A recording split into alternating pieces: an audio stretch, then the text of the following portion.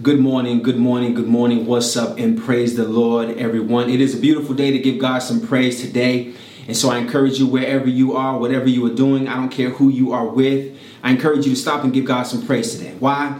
Because who but God woke you up this morning and started you on your way? Who but God gave you the activity in your limbs? And brothers and sisters, if you didn't have the strength to rise from your bed this morning, and if you don't have the activities of your limbs, then if you can hear my voice, it means that you have breath in your lungs. And the Bible teaches us that let everything that hath breath praise the Lord. And so I encourage you to give God some praise today, not only because I'm encouraging you, but God also commands it. Amen. So I have a word for you today. I'm excited to share this word with you. I've been praying on it for the past 2 days and just hoping that it blesses you according to his will.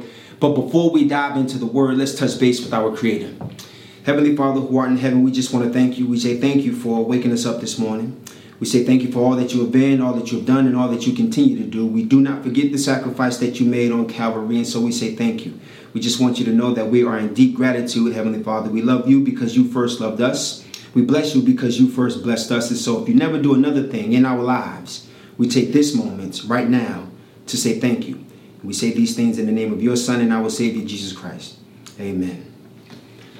And so inspirational speaker Les Brown once said this: the graveyard is the richest place on earth because it is here that you will find all the hopes and dreams that were never fulfilled, the books that were never written, the songs that were never sung, the inventions that were never shared, the cures that were never discovered, all because someone was too afraid to take the first step.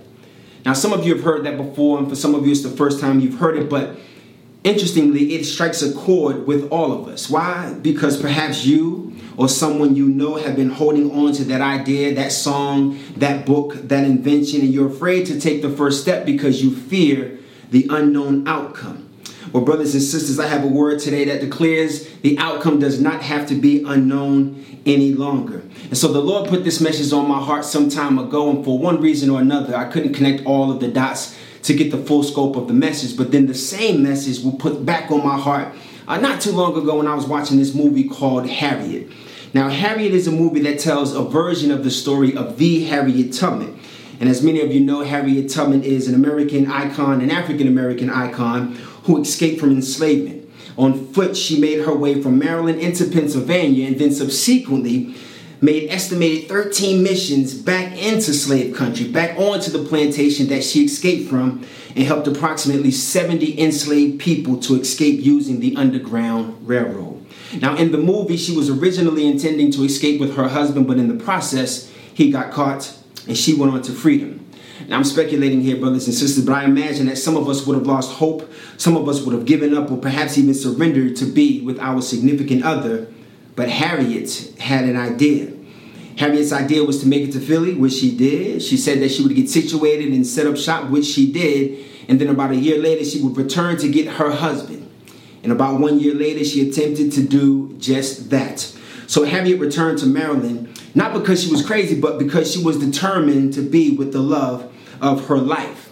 But her husband hadn't heard from her in over a year, and so he assumed that the worst had happened to Harriet, and so he remarried and even had children. Despite that fact, Harriet still tried to encourage him to escape with her, and he refused. And as you can imagine, Harriet was devastated, and she found herself in the middle of the woods crying and yelling at God, and she said this: "Why, Lord? I listened to your voice. You led me here. Why did you let me make it all the way back here just to rub mud in my face? Why did you let me live?" It was later revealed in the movie that Harriet understood that returning to free her husband was her idea.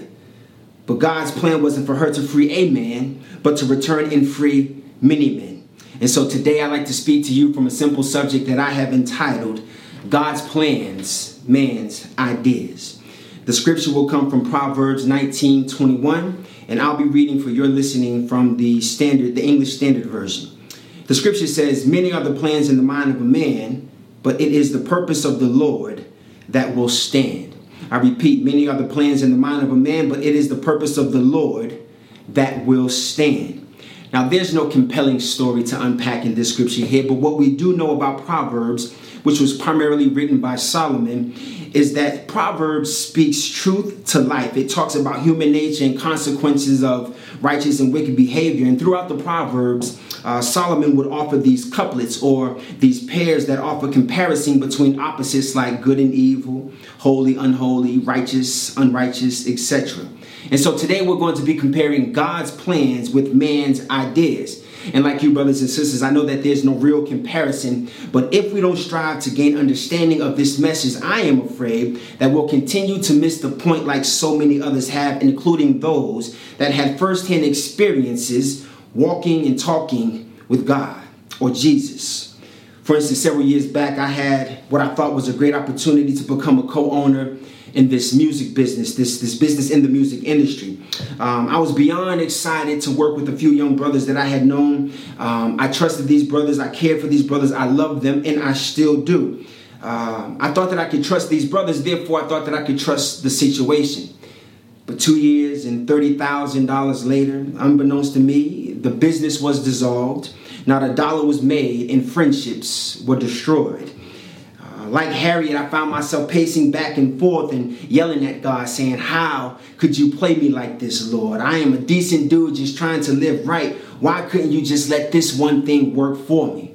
And here's the funny thing, brothers and sisters. I found the time and energy to be upset with God and to talk to him then, but I didn't take the time and energy to consult God about my idea. I didn't seek his wisdom. I didn't ask him for his guidance. All I could think about was the possibilities of making some extra money. And so it wasn't a surprise to me that the business venture had failed miserably. You see, I had an idea, but it didn't include God's plans or purpose for my life.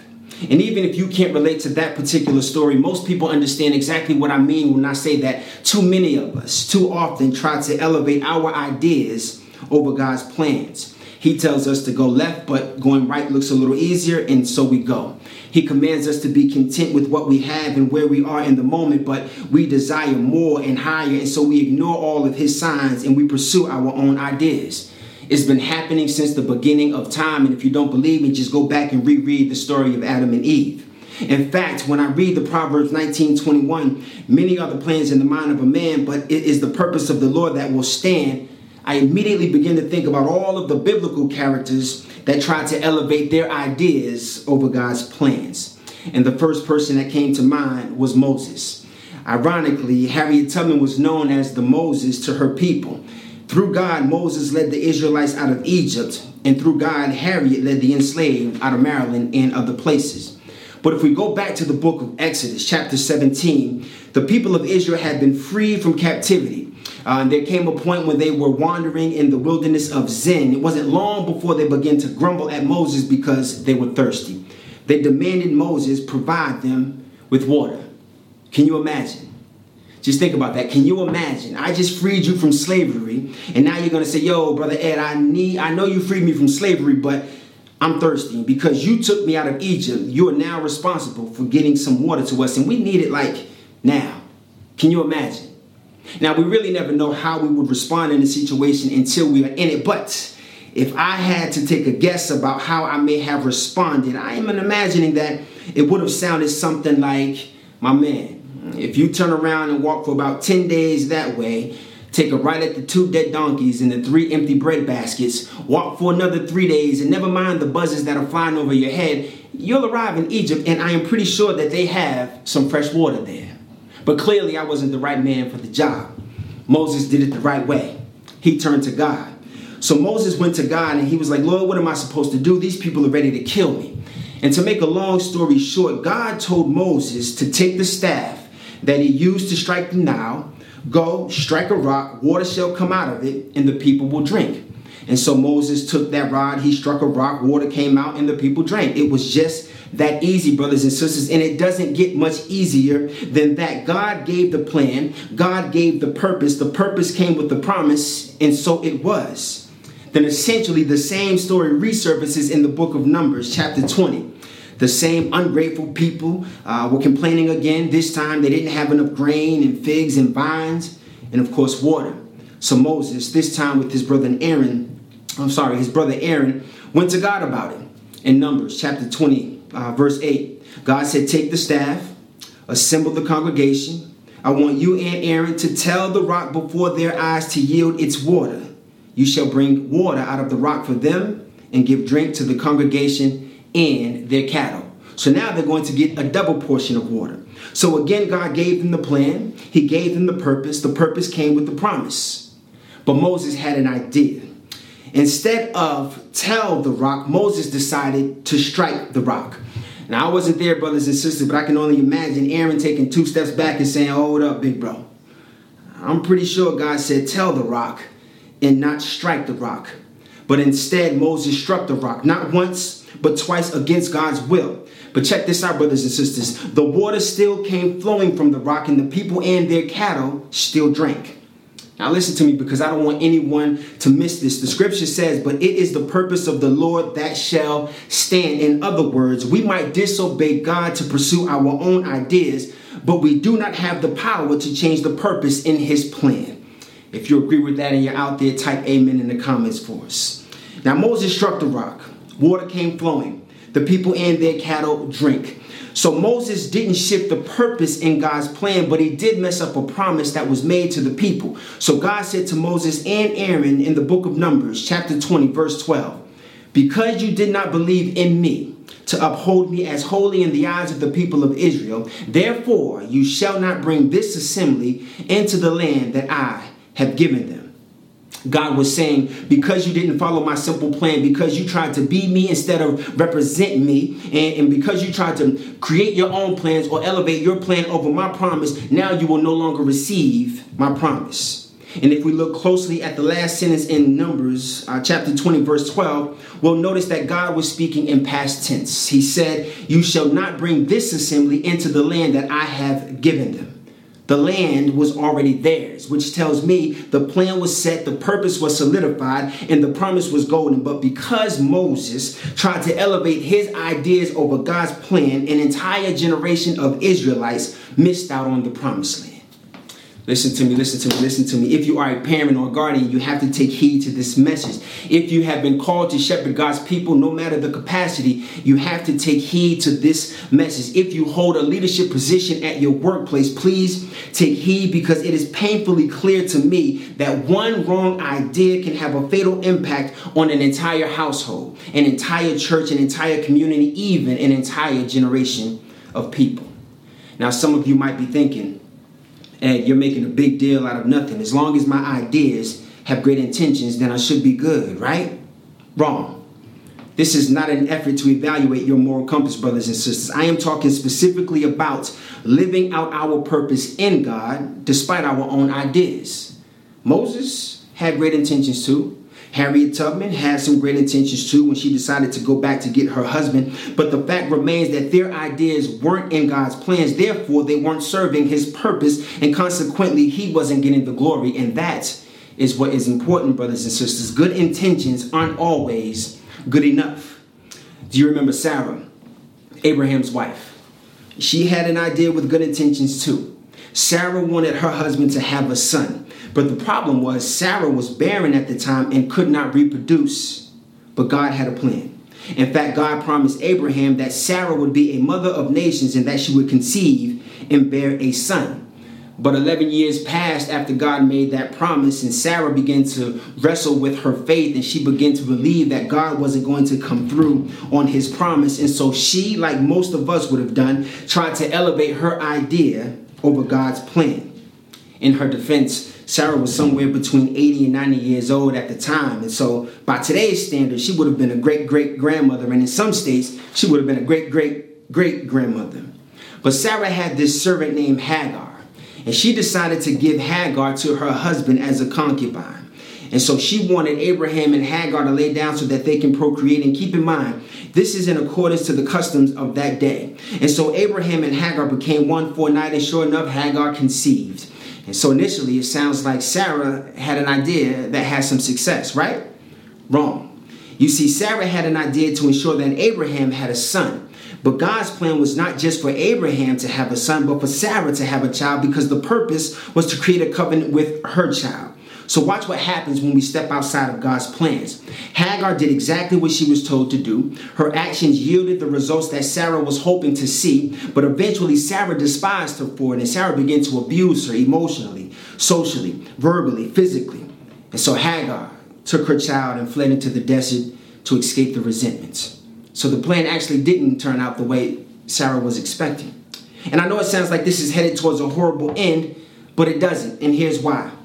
God remains true to his promises and his purpose. I said it once before and I'll say it again. We might deviate from God's plan, but we do not have the power to change his purpose. God continues to work through us and in us despite our misguided human effort.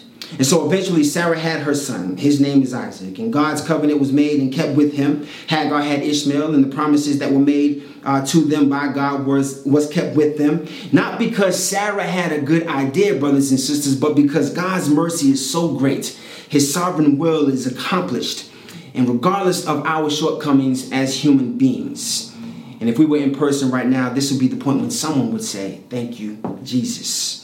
So there's so many others that had to learn the hard way, brothers and sisters, about trying to elevate their ideas over God's plans. People like Adam, Eve, Jacob, David, Thomas, Jezebel, Paul, Jonah, Delilah, you, me. That list goes on. In fact, perhaps some of you are wondering right now why so many of your great ideas just won't come to fruition. You know in your mind and you know in your heart, you sometimes even feel it in your spirit that it is a good idea, but you just can't seem to get it off the ground. I'd argue today that when contemplating an idea, we have to ask ourselves two fundamental questions. And I'm not suggesting that these are the only questions we need to be asking ourselves, but if we are not asking ourselves these two fundamental questions, I declare that our ideas may never see the light of day. The first question is this: are my ideas in agreement with God's purpose over my life? Again, are my ideas in agreement with God's purpose over my life? I believe no matter who you ask, wherever you are when you ask them in the world, everyone will agree that everything is created except God himself. I believe no matter who you ask, wherever you are in the world, everyone agrees that everything that is created has a purpose. And the creator of the thing knows and understands the purpose of the thing. Why? Because they created it. In other words, the person who created a car can talk to you about travel. The person who created a watch can talk to you about time. The person who created the phone, the light bulb, the perm, the Band-Aid, etc. They can talk to you about the purpose of those things. Why? Because they created those things. Therefore, I can't talk to you about my purpose apart from God because I didn't create me. God is my creator. And so if I ever want to understand the plan and the promise and the position that God has given me in this world, then I have to seek my purpose in him. And let's be very straightforward here, brothers and sisters. God created you too. Your parents helped to bring you into the world as we know it. But God said, before I formed you in the womb, I knew you. And to my brothers and sisters who believe that they evolved from a monkey, cool. Because God created the monkey too. And for those of you who believe in that Big Bang Theory, cool, you might be on to something. Because in the beginning, the earth was without form and void, and the darkness was over the face of the deep. The Lord said, let there be light, and bang, there was light. He saw that the light was good, and he separated the light from the dark, and he named the light day and the darkness night. And then he said, let there be an expanse in the midst of the waters, and let it separate the waters from the waters, and bang. The water separated, revealing a firmament that God calls heaven. Hopefully you can see where I am taking this point, brothers and sisters. Colossians 1:16 says it plain, for by him all things were created in heaven and on earth, visible and invisible, whether thrones or dominions or rulers or authorities, all things were created through him, for him. I declare that if you are ever going to live out your purpose in God, you are going to have to come to this one simple truth. So you might be wondering, how do I know if my ideas are in alignment with God's purpose for my life? This leads us to the second question, which simply asks, are my ideas directly connected to giving God the glory? The Bible teaches us that followers of Christ ought to be imitators of Christ. Therefore, whatever we do, all that we do must be to give God the glory. Our ideas, whatever they are, cannot be separate from our purpose in him. Now, am I saying that everything you do that is not connected to God is going to fail? No. We have seen many people find impressive success and accomplishments without having a relationship with God. But the question then becomes, how do you define success and who gets to set the standard? Now, can I elevate a business idea tomorrow without God? Yes. Can I flourish and be successful in that business? Yes. Can I potentially become rich and distinguished? Yes. Will it strengthen my relationship with God? No. Will it help me to enter the kingdom of heaven? No. Will it make me more like Jesus? No. So then I ask, what's the purpose anyway? In Mark 8:36, it says, for what does it profit a man to gain the whole world and forfeit his soul?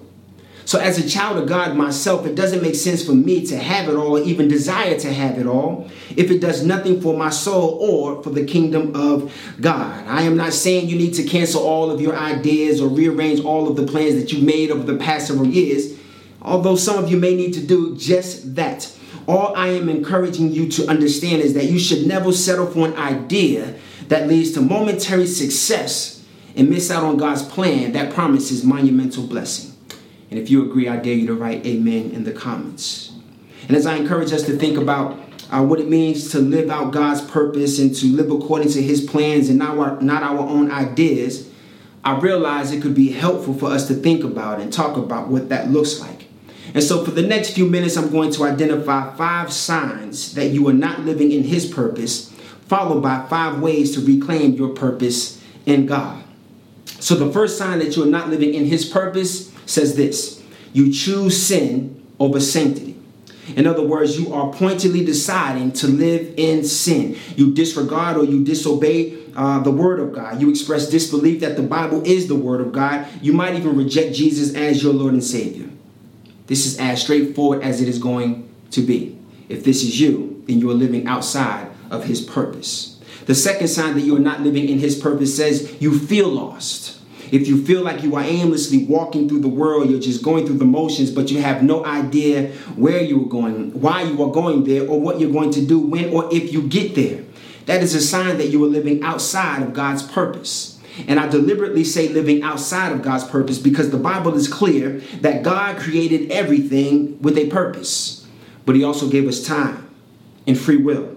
And so it is up to us to decide how we are going to live out that time and what we are going to do with the choices that we are given. So if you are feeling lost, it is likely you are in need of purpose. God has the answer. The third sign that you are not living in his purpose, you lack joy.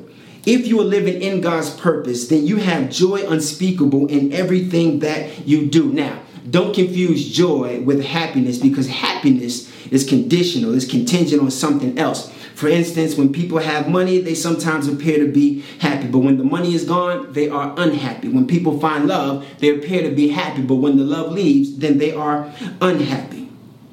Some people don't find any happiness unless there is something that's going to elevate who they are. But I came to tell you today that you do not need to seek happiness. It is joy that you have to be after. Some of the poorest people in the world are the most joyful people in the world, despite their hardships with health, despite their financial challenges, despite the fact that they have had failed job search after failed job search. Why? Because the joy of the Lord is in their spirits and it's in their hearts. Why? Because we understand that we can be dead broke in the world and still be ridiculously rich in the spirit. We know that man's love is fickle, but the love of the Lord is eternal. Whether you succeed or fail by man's standard, you are loved by Jesus Christ. Brothers and sisters, he will never give up on you, never turn away, never waver, wander, or relent in his love for you. Therefore, joy is a choice.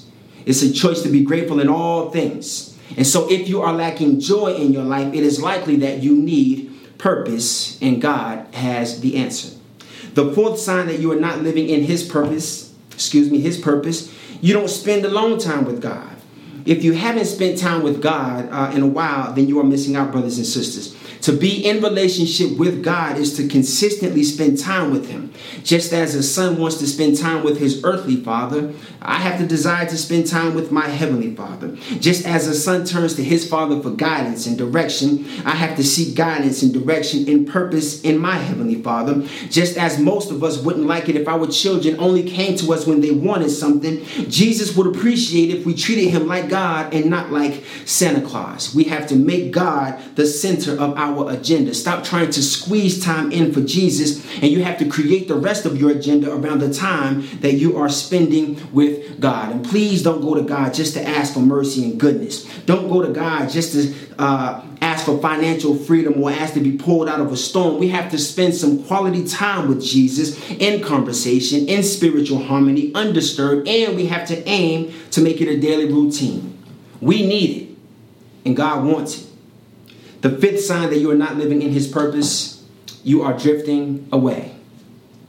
Have you ever heard the story about a Christian who prayed to God for a better job, and then they got the better job? They prayed to have a higher salary, and then they got the raise. They prayed to have a spouse to share all of this goodness with, and behold, shortly thereafter, they were married. But now that they have all that they acquired and all of the things that they desired, all of their attention goes to maintaining the job, increasing the pay, or pleasing their spouse. Now they don't have time, energy, or even excitement for church anymore. They used to pray 2 times a day. Now they might pray twice a week. If that sounds like you, then you are drifting away from your purpose, brothers and sisters. You have mistaken your worldly gains as fruit of the Spirit, and I have to tell you that it is not so. You have drifted. It is time to reclaim your purpose. God has the answer. Now, it is my prayer that none of the above applies to you, but if it does, that's okay, because there is always hope. The author of one of my favorite movies, The Lord of the Rings, his name is like J.R.R. Tolkien or something like that. He said, not all who wander are lost. It just might be time to reclaim your purpose. And so now I'm going to give you these 5 different signs that you can or ways that you can reclaim your purpose. The first thing I'm going to encourage you to do is get baptized. Now listen to me, brothers and sisters. Don't get lost in the weeds on this one. Every time I try to encourage someone to get baptized, they always come back at me with 101 questions. Do I really need to be baptized for salvation? Do I need to be baptized to get into heaven? Do I need to be baptized to have a relationship with Jesus? Do I need the baptism for this and or for that? Here is what I can tell you. Peter told us in Acts 2:38 that repenting and being baptized is for the remission of sins. Jesus tells us in Mark 16:16 that whoever believes and is baptized shall be saved. And what did it for me, brothers and sisters, is when I learned in the book of Matthew that Jesus got baptized himself, saying, "For thus it is fitting for us to fulfill all righteousness." If you have never gone public with your faith and been baptized, I encourage, even challenge you to do so. And if for no other reason, I encourage you to see the baptism as a public declaration that you are choosing a relationship with Jesus Christ as your Lord and Savior. It is claiming the purpose over your life. The second step for reclaiming your purpose, you have to dive into the Word of God. Once you have declared Jesus Christ as your Lord and Savior, one of the best ways to get to know Him and to search God is to seek purpose in Him through His Word. You have to be patient. It's not always easy, but it is always necessary. Now, you won't find any scripture that's going to tell you that you should become a construction worker or a film director or a dance instructor. The Bible is not a career inventory test, but Psalms 119:105 teaches us that the Word is a lamp at our feet and a light to our path. God brings light to the path that otherwise seemed dark and uncertain. And the beauty behind it all is the fact that God can fulfill His purpose in all the things that we do. It is up to us to read the Word and to seek direction and to seek understanding. It is up to us to reclaim our purpose. The third step to reclaiming your purpose, go to God in prayer.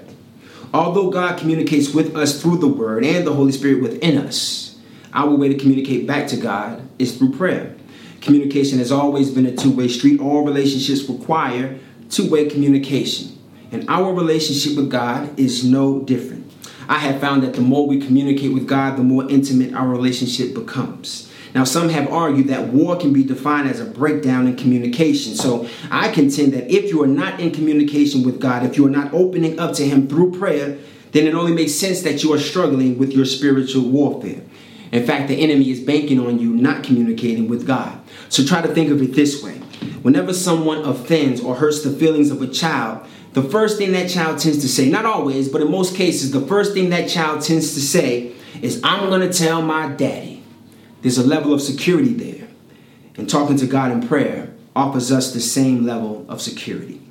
So the fourth step to reclaiming your purpose is to follow his direction. Many of you ask God for direction, but then you always end up going your own way anyway. But I want to read to you a devotional that came to me, and it says this: just because a step seems to make sense doesn't mean it's best to take it. God's word tells us that his thoughts are not our thoughts and his ways are greater than ours. That's in Isaiah 55. So even when a decision makes sense to us, we need to cling to God just as closely as we do when it doesn't make sense to us. When we keep our eyes on God and our hearts open for his direction, we can rest assured that we're going to go in the right way, regardless whether it is the way that makes most sense to us or not. We just have to choose to follow his direction.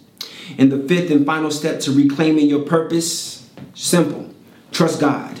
Trying to discover and live out your purpose in God is going to require you to trust him completely. You're going to have to surrender it all. It won't always be peaches and cream, but trust that the Lord will lead you where he wants you to go. Listen to me. God wants us to have peace, and so he leads us beside still waters. He wants us to be whole, and so he restores our soul. He knows that we cannot do it without him, and so he leads us on a path of righteousness for his name's sake.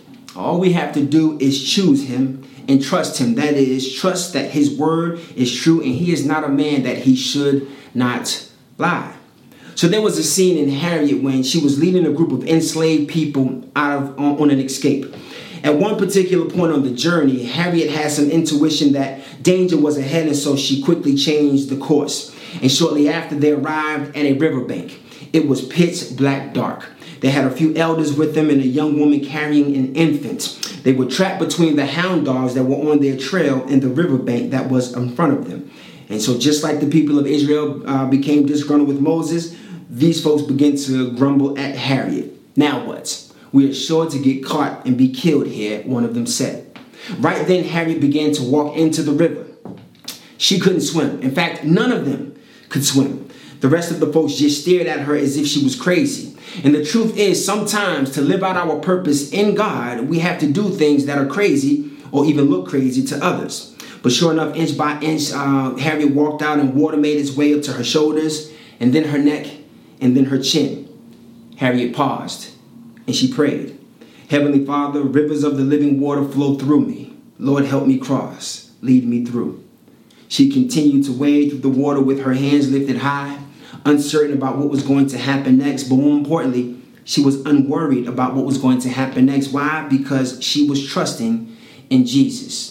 And surely as she continued to walk inch by inch, the water decreased from her chin to her neck, to her shoulders, to her waist.